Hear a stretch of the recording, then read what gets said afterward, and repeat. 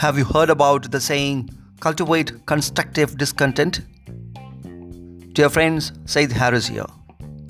Discontent is the driving force that makes people search for their dreams. Think about it. Every invention registered in the National Patent Office is a result of creative discontent. Each inventor, not satisfied with something as it was, found a way to constructively overcome his dissatisfaction either by creating something new or by improving what already existed. The same is true for you. Complacency never brings success. You must desire positive change.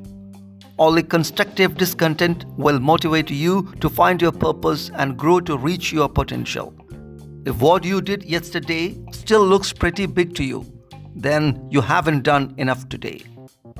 Dear friends, start cultivating constructive discontent. Have a great day.